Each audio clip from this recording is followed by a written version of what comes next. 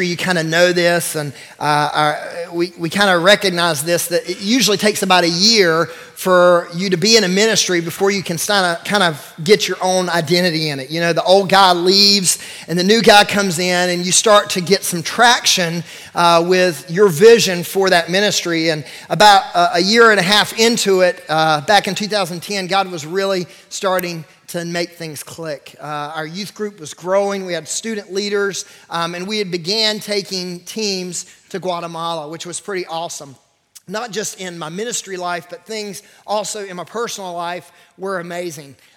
We had just had our second son, Jackson, and so there were two of them at the time, and that was before we got outnumbered, and so things were really, really good. And we just really were loving life at the time, having two children, growing our family on a spiritual level. I felt like things were really good. You know, I was a good tithing church member, or I brought my tithe to the church and did what you're supposed to with that. And honestly, I thought everything was kind of together in life. And what wound up happening is at the end of 2010, we decided to take our students to a conference, really the beginning of 2011. And so I load up the van and we head down to this conference, and I'm very excited for them because I know God's going to do really great things for them. You kind of might see where I'm going with this. And I get there, and here's kind of what the experience is like. So you ever have those times with your spouse, or maybe you've had this time with a friend where,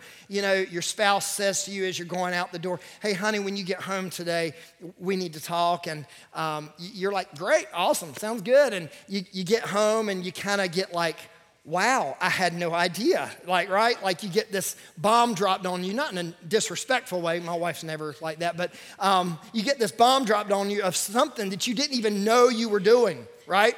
Or you have this friend and they say, "Hey, I'd like to meet you for coffee." And you get to the coffee shop and there's like 5 friends there to meet you, right? Hopefully that's never happened to you. This is kind of like that moment for me. Because I get there and I'm ready for God to do great things in the lives of these students. I'm ready for God to just explode their world, and God instead decides to shatter mine. Because at the time, I didn't have any unconfessed sin in my life. I didn't have any gross immorality or anything crazy like that going on. But man, God began to reveal things in my ministry life that were just so wrong. You see, we were taking trips to Guatemala, but we weren't going on mission to Guatemala. You know the difference, right? I mean, we had these trips. We would take teenagers there, and we'd try to help a few kids if we could or whatever. But there was such a disconnect between mission and trip. I cared more about how many people I could get on a Wednesday night in the seats than I cared about what was in here in their soul. I cared more about those seats than I did, are those students actually being discipled? And it wasn't just my ministry life that was suffering. I realized that my gifts to the church were basically just the bare minimum to satisfy some check mark that I had in my own little heart about what we should be giving. And I kept the rest for myself. The money that I did give, I had very little connection to it from where it was leaving my hand and where it was going. And this is sad because I was a pastor, right? I had the budget. I know where the money goes. And yet, very seldom did I ever think to pray for those missionaries that are on that budget. In fact, this is so embarrassing, but I remember there were times where literally I would get an email from one of our missionaries, and I just didn't want to read it. I'd just delete. To be honest, it's a little embarrassing. The bottom line was I never lost 1 ounce of sleep for the billions of souls that have never heard about Jesus. The billions of souls that are currently lost and without him. You see, I'd created these borders, not just borders of our country or national borders, but I'd created these borders in my heart because all I cared about was what was going on in my little world. Yeah, I ministered in my own little world, but I didn't really care about things that were going on outside of our country. I didn't really care about those things. And it wasn't just borders in our nation, borders of our nation. It was these borders in my heart, these borders of within my heart of how far I was willing to go to make sure the message of Christ would be heard. We're starting a series this morning called Beyond the Borders, and you can see it there for yourself in the introduction, but looking beyond the borders involves looking beyond the borders of our country, but it doesn't stop there. It's as well as the borders of our heart. What limits of love do we place on God's purpose for people in other cultures and contexts? Individually, what limits of love do you have? What borders in your heart do you have for people outside of our country? Another way to ask this question is this, and I really want you to think about this. Other than Sunday, do you think about souls in other countries? Other than Sundays, do you actually think about souls in other countries? I'm not talking about seeing something on the news. I'm not talking about information. I'm thinking about in your quiet time, in your prayer life. Are you actually thinking at any point in your week about those billions of souls in other countries? And so I have a couple of disclaimers for us this series, and I'm going to go ahead and just tell you what they are. The first one is this. This series is really all about beyond the borders. There is an incredible responsibility we have for local mission work, and that is so important. In fact, we've done series on that. In fact, Come and Go, if my last series that I was able to do here, that's kind of about that. But this particular series, I want us to look completely beyond our borders as to what we're doing and what God is doing around the world. So that's the first disclaimer. The second disclaimer is this. This is, and I know I've probably said something like this before, but I really mean it. This is the hardest message I've ever prepared for. It's not necessarily just hard to speak, which it is. It's also hard to prepare for it because this has been something that's been burning in my heart for about 3 months now, and it has been painful to write it because it hurts me and convicts me. And so I'm coming up here this morning with maybe things that are hard to hear, but I started this morning giving you how raw it is for me and how I struggle with this, because I don't want you to think this is me pointing at you. This is me saying, hey, this is where I'm at. I don't know where you're at, but this is where I'm at, and this is where the American culture is at.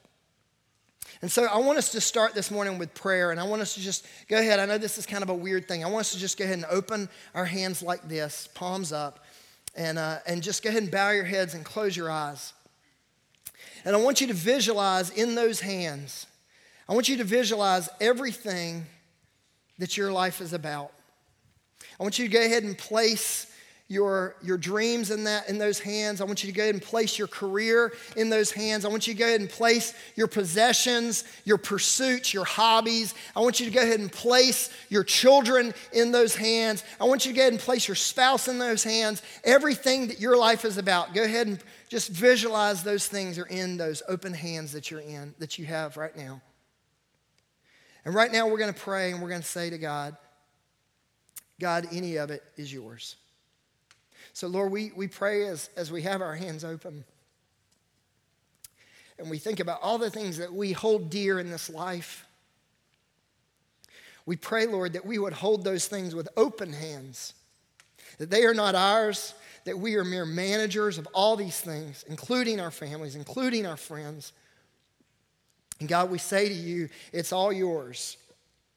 And so, God, during this series, during this week, during this morning, Lord, we want our hands to be open, and we want to say to you, Lord, whatever you need to take, whatever you need to do, God, do it and help me to be willing to obey you in all things.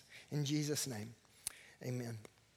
All right, if you have your Bibles, turn to Romans chapter 10. Romans chapter 10, I know some of you are literally like, did we not just spend months upon months in Romans? We did. I will tell you this, the main part of what we're sharing is not something we shared on Sunday morning. So Romans chapter 10, as you're turning there, Paul is laying out in the passage I'm about to read, Paul is laying out how a person becomes a believer, how a person becomes a Christian, which is kind of a cool thing. And he says here in Romans chapter 10, starting in verse 9, if you confess with your mouth the Lord Jesus and believe in your heart that God has raised him from the dead, you will be saved.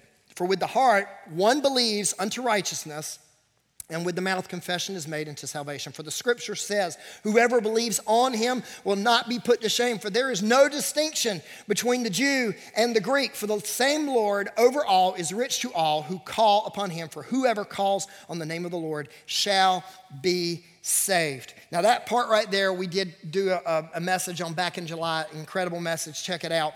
But I love this passage because this is basically God's provision for us, right? It's his provision, what he's provided for us, this idea that man was helplessly lost without God, and because of God's provision, we now have a way through him that whoever calls on the name of the Lord shall be saved. But it's not just our provision, it's everybody's provision. This is God's provision beyond the borders. It's not just for here. It's not just for right here in Shelby or right here in the United States. It's for everywhere. And that's kind of a commonsensical thing to think about, but it's something that we need to be reminded of. That yes, God can save even the worst of sinners. That is absolutely true. But it's not just that the gospel is for anyone. The gospel's for anyone. It's for anyone who calls on the name of the Lord. That's what verse 13 tells us.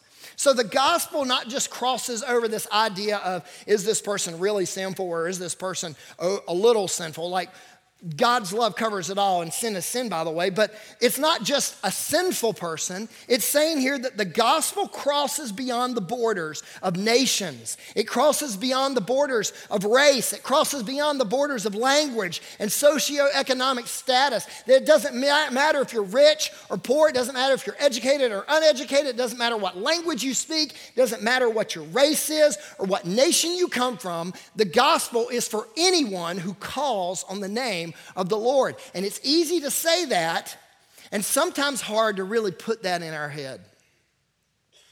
And here's the reason why it's hard. I can't tell you how odd it is to have a message that we knew 3 months ago where we were headed. In fact, the title, Beyond Borders, we already knew what it was going to be 3 months ago. And look at when it's finally unfolding. Think about what's going on in our country right now. And here's the thing, I'm not trying to make a political statement here. This is not a political statement. I'm not trying to say this is what we should or shouldn't do with the 4,000 plus migrant people that are coming across the border. But here's what I can say definitely and assuredly, that all 4,000 plus, every single man, woman, child, if there's terrorists, whatever, every single one of them, God cares about, he loves them, and his desire is that they would know and love him. And here's the thing, here's the test of our hearts when it comes to this answer right here. If there is any part of you, when you hear that, cringes, then we have a hard time understanding this gospel. Because this gospel is for anyone. It crosses beyond the borders. And this is what we're looking at. And then Paul asked a series of rhetorical questions to prove his point. How many of you have those people in your life?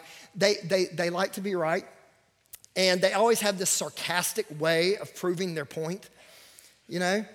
Why are my friends and my wife looking at me right now? Yeah, that's me, by the way. Sorry. Me and Paul have this in common. You know, the Bible says we should be like Jesus, and that's not Paul. Anyway, so this is what Paul does. He gives these rhetorical questions, and a lot of times we skip over this. Or we're like, oh, this is too confusing. Well, I'm going to hopefully lay it out for you. Look at verse 14.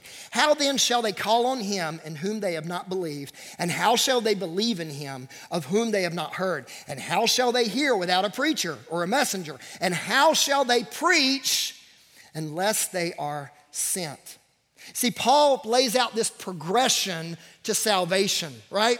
And I kind of wanted to illustrate that with cones. And I'm going to tell you now, and some of you know this. I know Sarah Beth's looking at me right now. Cones are not the most ideal thing to decorate a stage with. I get that, okay? In fact, it hurts me more than it hurts you because I care about the way this stuff looks. But it proves my point this morning. And some of you are like, are we literally back in student ministry? Are you the student pastor? No, I'm not. You can take the pastor out of student ministry, but sometimes you can't take the student ministry out of the pastor. So here's what I need you to do.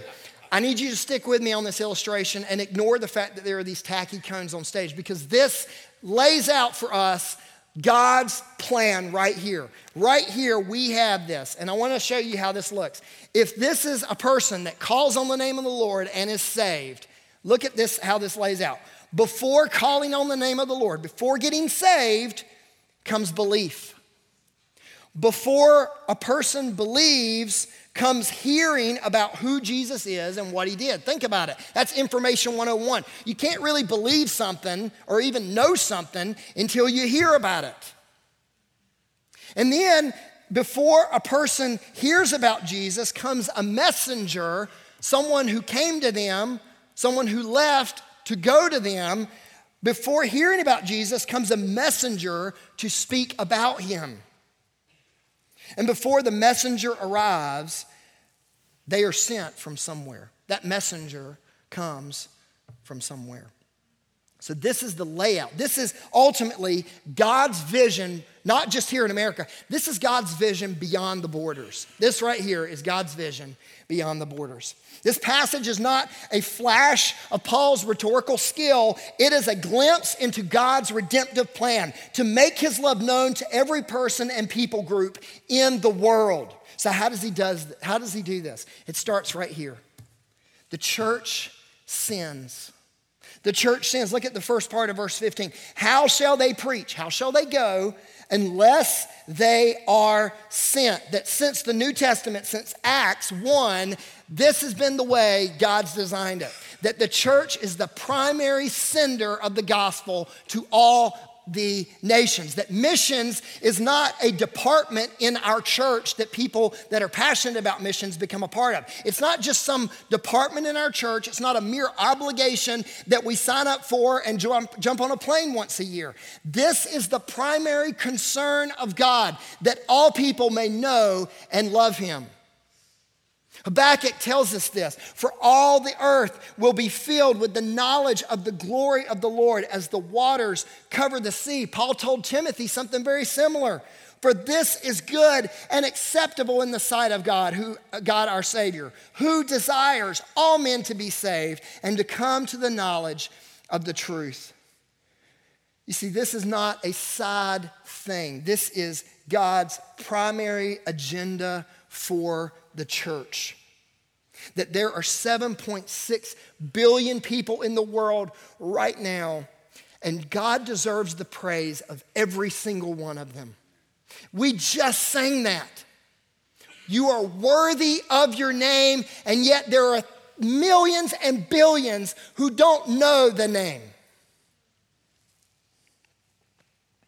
Missions is a privilege to be included in the primary concern of God, that all would know and love him. And God has placed for us, the American church, in this time in history, God has placed the American church as the central hub from which most missionaries are sent. It's not to say other countries aren't sending missionaries. There's tons that are. But for whatever reason, in history, for such a time as this, God has placed the American church as the primary sender into the world for global evangelism and global missions.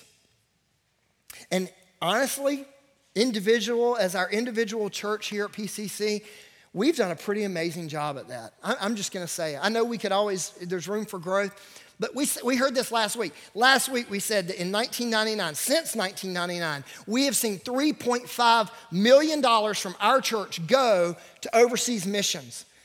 That's amazing. And if you want to kind of know what that number looks like, just look up.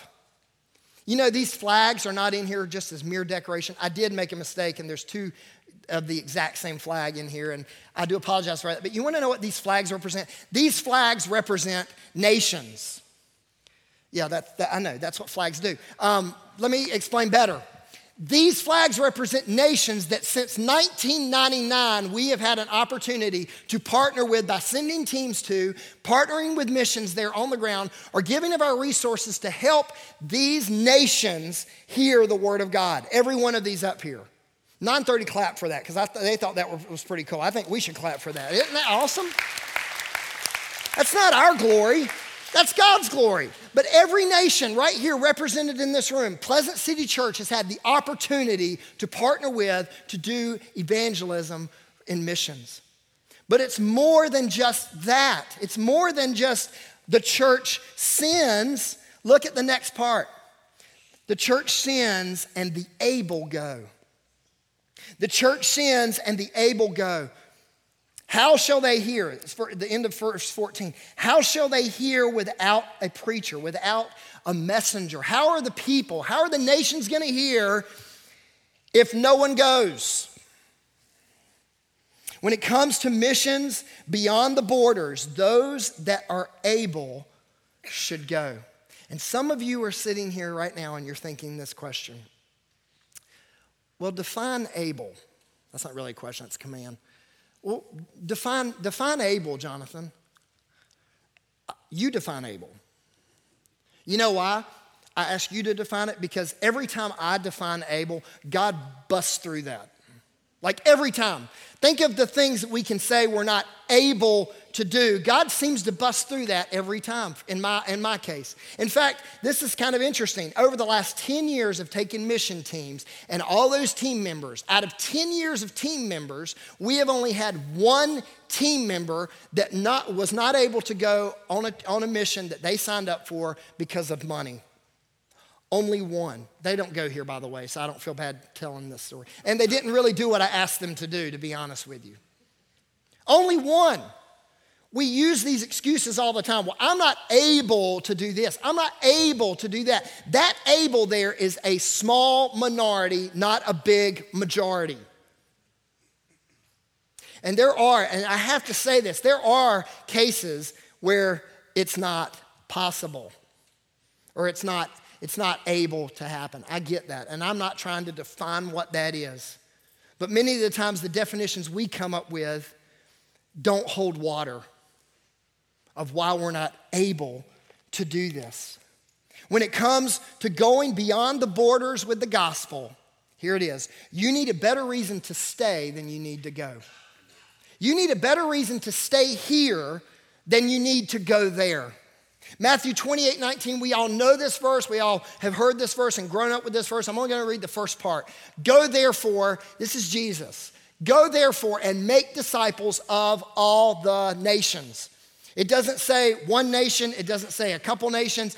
All means all. That we all have a part of going and being a part of all the nations. That we have an active role in playing in all the nations, not just our nation, not just a few bordering nations, all the nations. That is our mission. This verse is not some verse for just a special kind of Christ follower, the super spiritual person that makes their own clothes. No, this is for every believer in this room. That we have an active part in going. And we spend our whole lives believing this idea that God's going to have to audibly call from heaven for me to go to that place. Because I ain't going there if he don't call, right? Think about that. There's nothing in the Christian life that we put more caution and red tape around than this go. Think about it. We don't have to be called to go to Walmart. We don't have to be called to go to Mi Pueblito this afternoon. We don't have to be called to drop 10 or 20K on a new car. We don't have to be called to go to Disney World. We don't have to be called to go and do these things. And some of you are like, well, yeah, duh, right? I mean, God doesn't care what we do with our money and our time and our resources, does he? I hope you catch the sarcasm there, right? We don't make those issues spiritual. And I'm not saying you have to be called to go to Walmart. What I'm saying is this, that we don't make any of those issues spiritual, and some of them we probably should. But when it comes to this idea of going, we say, God, I can't do it, man. I'm not going to do this. Like, I've got a cat at home that I got to get taken care of. I got dogs. I got kids. I got all kinds of good reasons that I shouldn't go. I don't like those other countries. I don't like sleeping on those nasty beds. I don't want to live my life like that. I like the peace of my home. I'm a homebody. Like I just have this kind of life. And we take this command of God, the one thing that God is very clear on in Scripture, the thing he says, hey, go nuts on, we're reluctant. Why? These next statements are by far the hardest thing for me to write and to say because it hurts me every time I say them. The reason why we are reluctant to go, short-term or long-term, is because it messes up our planned and comfortable life. If we were honest, most American Christians spend their time and money the same way our lost culture does. We follow after the same pleasures, the same possessions, the same pursuits, and we've made Jesus into our image. A Jesus who doesn't mind materialism, nominal devotion, or casual religion. But Jesus is not a mere teacher that gives us options to consider. He is a Lord that gives us commands to obey. And when we catch a glimpse of who Jesus is, when we experience him, it changes us. We don't look the same as the culture. And we get this mindset that becoming a Christian means we just don't do the really bad sins anymore. But it's more than that. It's not just we don't do these things. We start doing these things that God has created us. We are his workmanship, created to do good things. That it's more than just forsaking sin. It's living a life that looks totally different than what the culture presents. We see this time and time in Scripture. Isaiah, he meets God, he experiences God. What happens after that? He immediately goes. Saul of Tarsus, he meets him on the road. What happens after that? He immediately goes.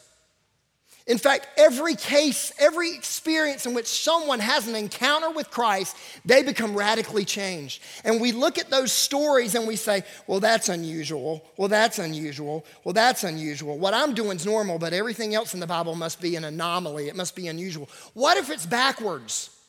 What if everything in here is normal and we're the anomaly? And we're the ones that are unusual? Because when we meet God, it changes who we are. It changes the way we spend our money. It changes the way we spend our time. It makes us evaluate everything on that level. And we don't have time to waste our lives on us. Our culture says, hey, stay balanced. Stay away from danger. Live comfortably. Reward yourself. And Jesus literally says the exact opposite. In Luke 9:23, he says, deny yourself and everything else of this world. Pick up your cross, an instrument of death, an instrument of torture, an instrument of suffering, and follow me. What's he saying here? He's implying this idea that when we choose to follow God, there's going to be pain. There's going to be suffering. There's going to be choices that we have to make that we don't get to enjoy some of the same things that our friends that are lost get to enjoy. And it's not just sin. When we read passages like Matthew 19, where he tells the rich young ruler, you remember the story? The rich young ruler comes to him and says, what do I need to do to follow you? And he says to him, sell everything you have. And we read that and we literally say, well, that's unusual. God would never want me to do that.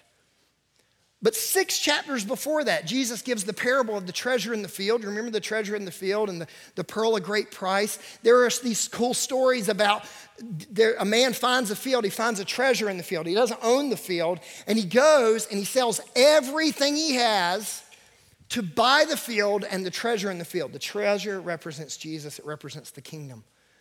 That Jesus talks about this all the time. This idea of everything we have is in an open hand, ready to give to God if he asks for it.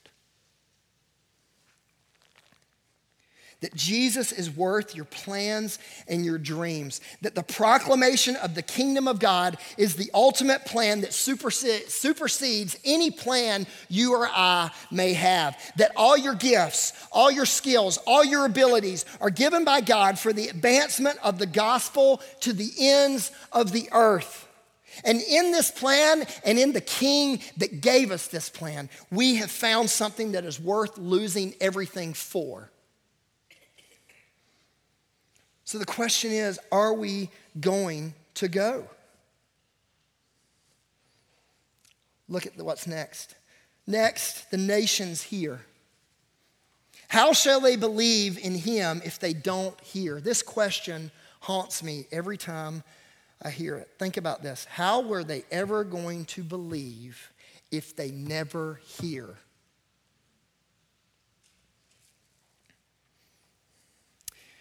Jesus promises that one day this will happen. Matthew 24:14 says, and this gospel of the kingdom will be preached in all the world as a witness to all the nations, and then the end will come. What he's telling us here is something that's going to happen in the future. It hasn't happened yet, but it will be fulfilled. That we actually play a part in bringing about Christ's return. That all the nations are going to hear about Christ, and then the end will come, and then Christ will return. And who has he put in charge to do that? The church, us, individuals. How? By going to each nation. Now, when he wrote this, and he already knew this, but when he wrote this, none of these nations were around. So he doesn't clearly mean here nation like as in a border. What he's talking about is what's called an ethne. That's the word there, ethne or ethnos. And it's this idea of a people group, a group of people that share the same language, the same culture, the same dialect. That's what they are considered. And there are a little over 16,000 people groups in the world right now, and 6,700 of them are unreached. Here's a map. Hopefully you can see it. All the red there, every bit of that, unreached people. Total groups of people that have never heard the gospel. What does unreached mean? It means this. It's when a culture has less than 2% of evangelical Christians. It means you don't have access to the gospel. It means that each village that's in that red area, this is what it looks like. A man is born, he lives, he dies, never knowing Jesus, never hearing about Jesus, never having an opportunity or knowing somebody that knows Jesus. But it doesn't stop there. His son, the same cycle. His grandson, the same cycle. His great-granddaughter and great-great-granddaughter, the same cycle. That generation after generation after generation of people that have never even heard a thing about Jesus. That's what unreached means. And people say sometimes, well, there's unreached people around me. That's actually a paradox because the word around me is in your statement. That if they're around you, they're not unreached because they have access to you right here, easy access. We're talking about generations of people. Here's a better way to look at it.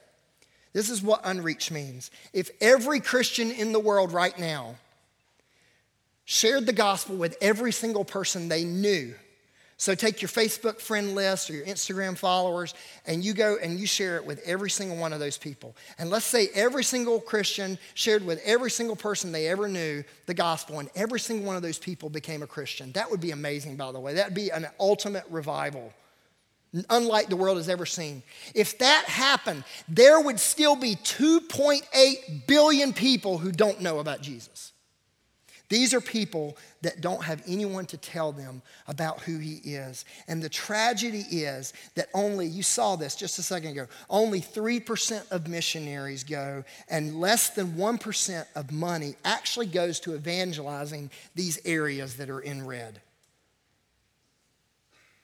I have a quote here from David Platt. It's a book called Radical Together, and I want us to put this on the screen.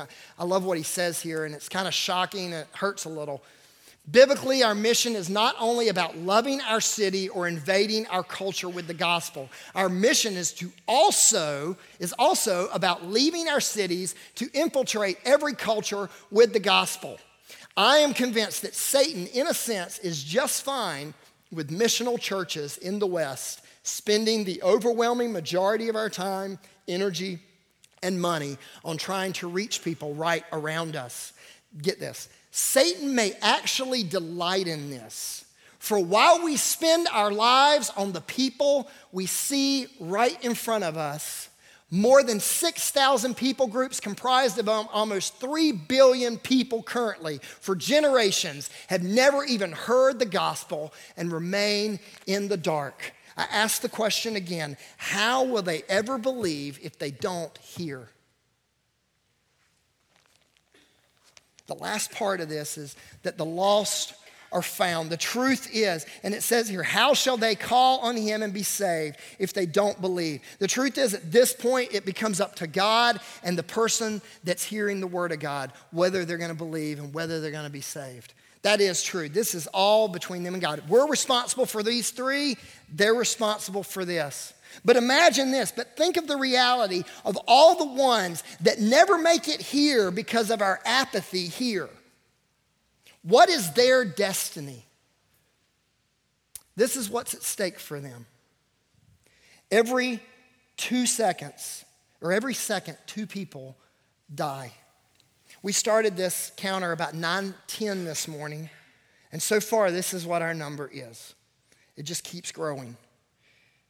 These are people that have died so far since 9:10 this morning. And in their death, they face one of 2 places, heaven or hell. Now, if everyone on planet Earth that calls themselves a Christian was actually a Christian, which we know that's crazy, but if that was true, there would still be over 5 billion people that are still lost and without a Savior. This means that every second is hell for someone. Every second, someone is entering hell.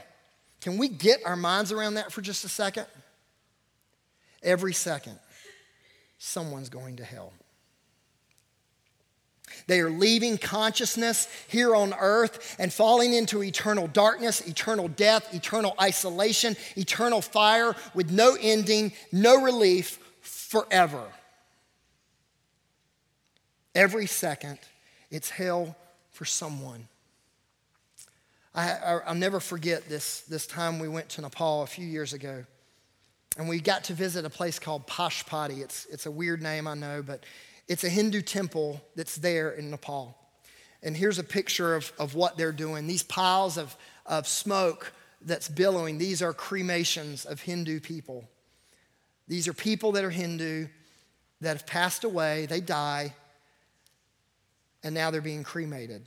And then their ashes and all of that gets dumped right into that river there. These are doing this nonstop, day in, day out, all day long. And I wish I could have a longer picture, but there's tons and tons of these happening all day. The smell is bad. It's a sad place to be. And then on that side of there's a bridge here, and on the other side of the bridge, we see this picture here. You see a pyre here of someone being cremated. And right here in the far right, I know it might be hard to see, there's this blue shape here. That's actually a blanket, and there's an older woman laying there. And she's not passed away. She's actually moving when we come across this scene. And we ask what's going on here, and Abraham tells us that she's dying. And that soon after she dies, she'll go right there to the left, right there where that pyre is, and she'll be the next one that goes there. And in this moment, these family members that are around her, they're taking this nasty, filthy, disease-ridden water right here, and they're sprinkling it on her feet. And what they believe is that as they do that, and as she passes away, her soul is going to go through those trickles of water into the river, and she's going to become one with the universe. Nirvana is what Hindus call it. And this is her reality. This is an earthly picture of an eternal reality for her. An earthly picture of what's really going to be happening in eternity for her forever. Eternal flame, eternal damnation. Forever. That these people that are believing fables and myths are slipping into hell about 1 million a week. And we're singing songs. And I love singing, I love worshiping, but worship is more. I love Wes, he says this all the time, worship is so much more than a song. It is an action that God calls us out to. We have been called to more than just sitting and soaking up the Word of God. We have been called to do the Word of God. And I love how Paul ends this little passage at the end of verse 15. He says this, as it is written, how beautiful are the feet of those who preach the gospel of peace, who bring glad tidings of good things. These are people that are bringing the gospel. You see the word feet there. Every time it's in Scripture, it's talking about this idea of action, that feet involve this idea of action. What are we going to do about this problem and that problem? What is our mission beyond these borders? If we see what God's provision for us is and provision for overseas, if we see what his vision is, it's laid out right here in Scripture, it's laid out right here, what do we do in response to that? There's 3 responses. The first one is, I will go. I will go. There is a short-term challenge here and a long-term challenge here. The first part is the short-term challenge, that successful short-term missions, like we're about to do to Guatemala, must be a part of fueling the disciple-making process of both the country we're in and the church that sends us. It's a better way of saying this. As we go together, we grow together. That our eyes are opened and our hearts are transformed as we serve in situations that make us uncomfortable. And any of you that's ever been on mission, you know this is like a big amen, true fact. Because this is what we see happening all around the world. Our hearts become open to these uncomfortable situations, and we as a church family grow together. There is a need for short-term missions. It's important. So here's my challenge in that, and it's a very basic challenge, and it is what it is. I want to encourage you, I want to challenge you to spend 2% of your time in another culture and context. 2% of your time equals out to a week a year. A week a year. And I want to confess something to you. We have done an incredible job of creating opportunities for students for years in this area. And we have not done as good a job giving opportunities to adults. We just heard about Guatemala. I'm excited about where we're taking those students. But can I just tell you, it's not just students that are needing to go. It's you as adults. And so we're going to do something that's a big thing. In fact, I had to get permission for this because this could be a big thing. We are saying to you, this might sound cheesy, but if you are able to go and you are wanting to accept this challenge and you've never had an opportunity, I want you to email me. I know that sounds weird. I want you to email me, and here's what we're going to promise. Within the next 18 months, we are going to provide a way for you to go cross-culturally overseas. Now, you're raising your support and all that, but we are going to provide opportunities. And some of you say 18 months, that's forever. It's really not. It takes time to get these things together. But we want to provide something. If we're going to challenge you in something, we need to be able to equip you in that challenge. And so email me. I will reply back to that email.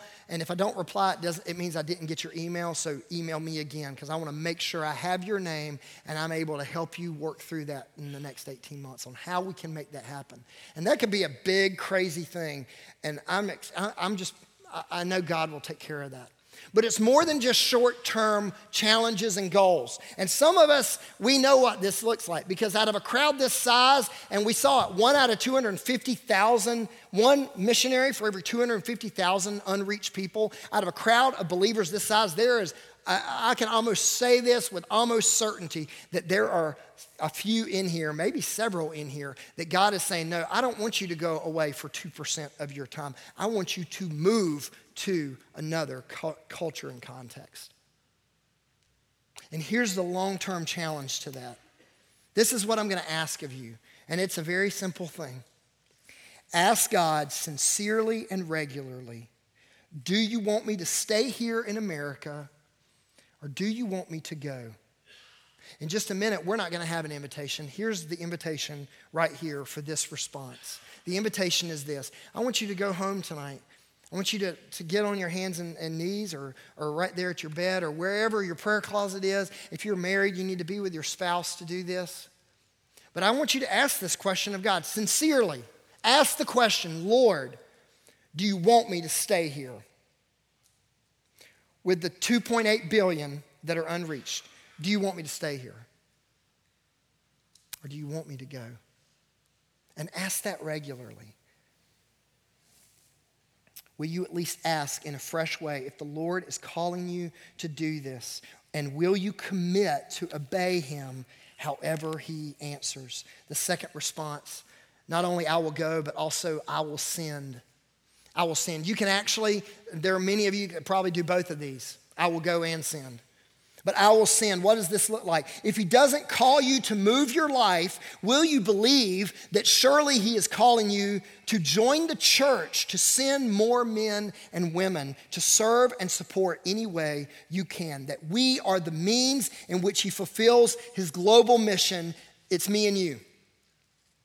That if we send and stay, we would fight to keep our lives undistracted by things that don't ultimately matter. And this is what sending looks like, and I'll tell you, it hurts me every time I look at it. But sending looks like this. It means commit to saving more, to spending less, and to sending faithfully. Sending definitely involves prayer, as Christian said just a minute ago, but you know what? Sending more often than not involves more than just prayer. That maybe instead of standing behind the church that you attend and clapping for who they're sending, maybe God's calling you outside individually, outside of just the church, to save more money, spend less money, and send more overseas. What if that's the case? The third response, you can either go, you can either send, or you can disobey. There's only three options. It's very clear what God has called us to. We can either send, we can either go, or we can disobey. As you bow your heads and close your eyes, I know we're running a little over this morning, and that's okay.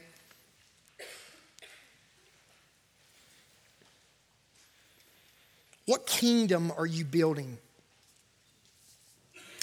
Are you building your kingdom, or are you building God's kingdom?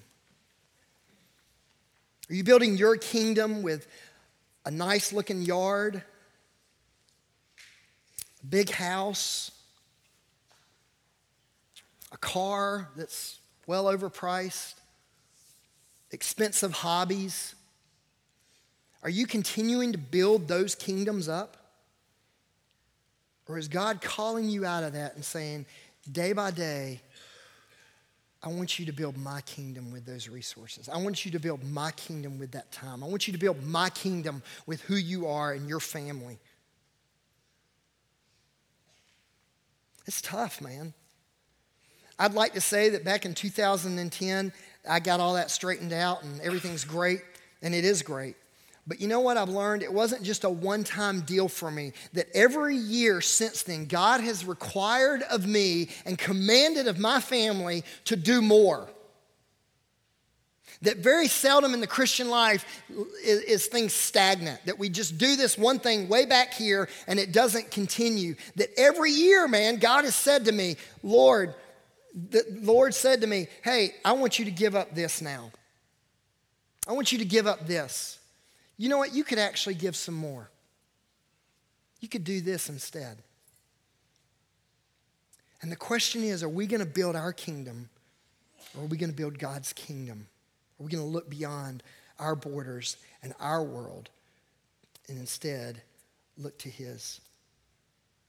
And so as we think about sending, I want to just encourage you, the next 2 weeks is the invitation for sending. We're going to give you other opportunities, ways in which you can individually, not just corporately as a church, but as we as individuals can get involved in sending faithfully more.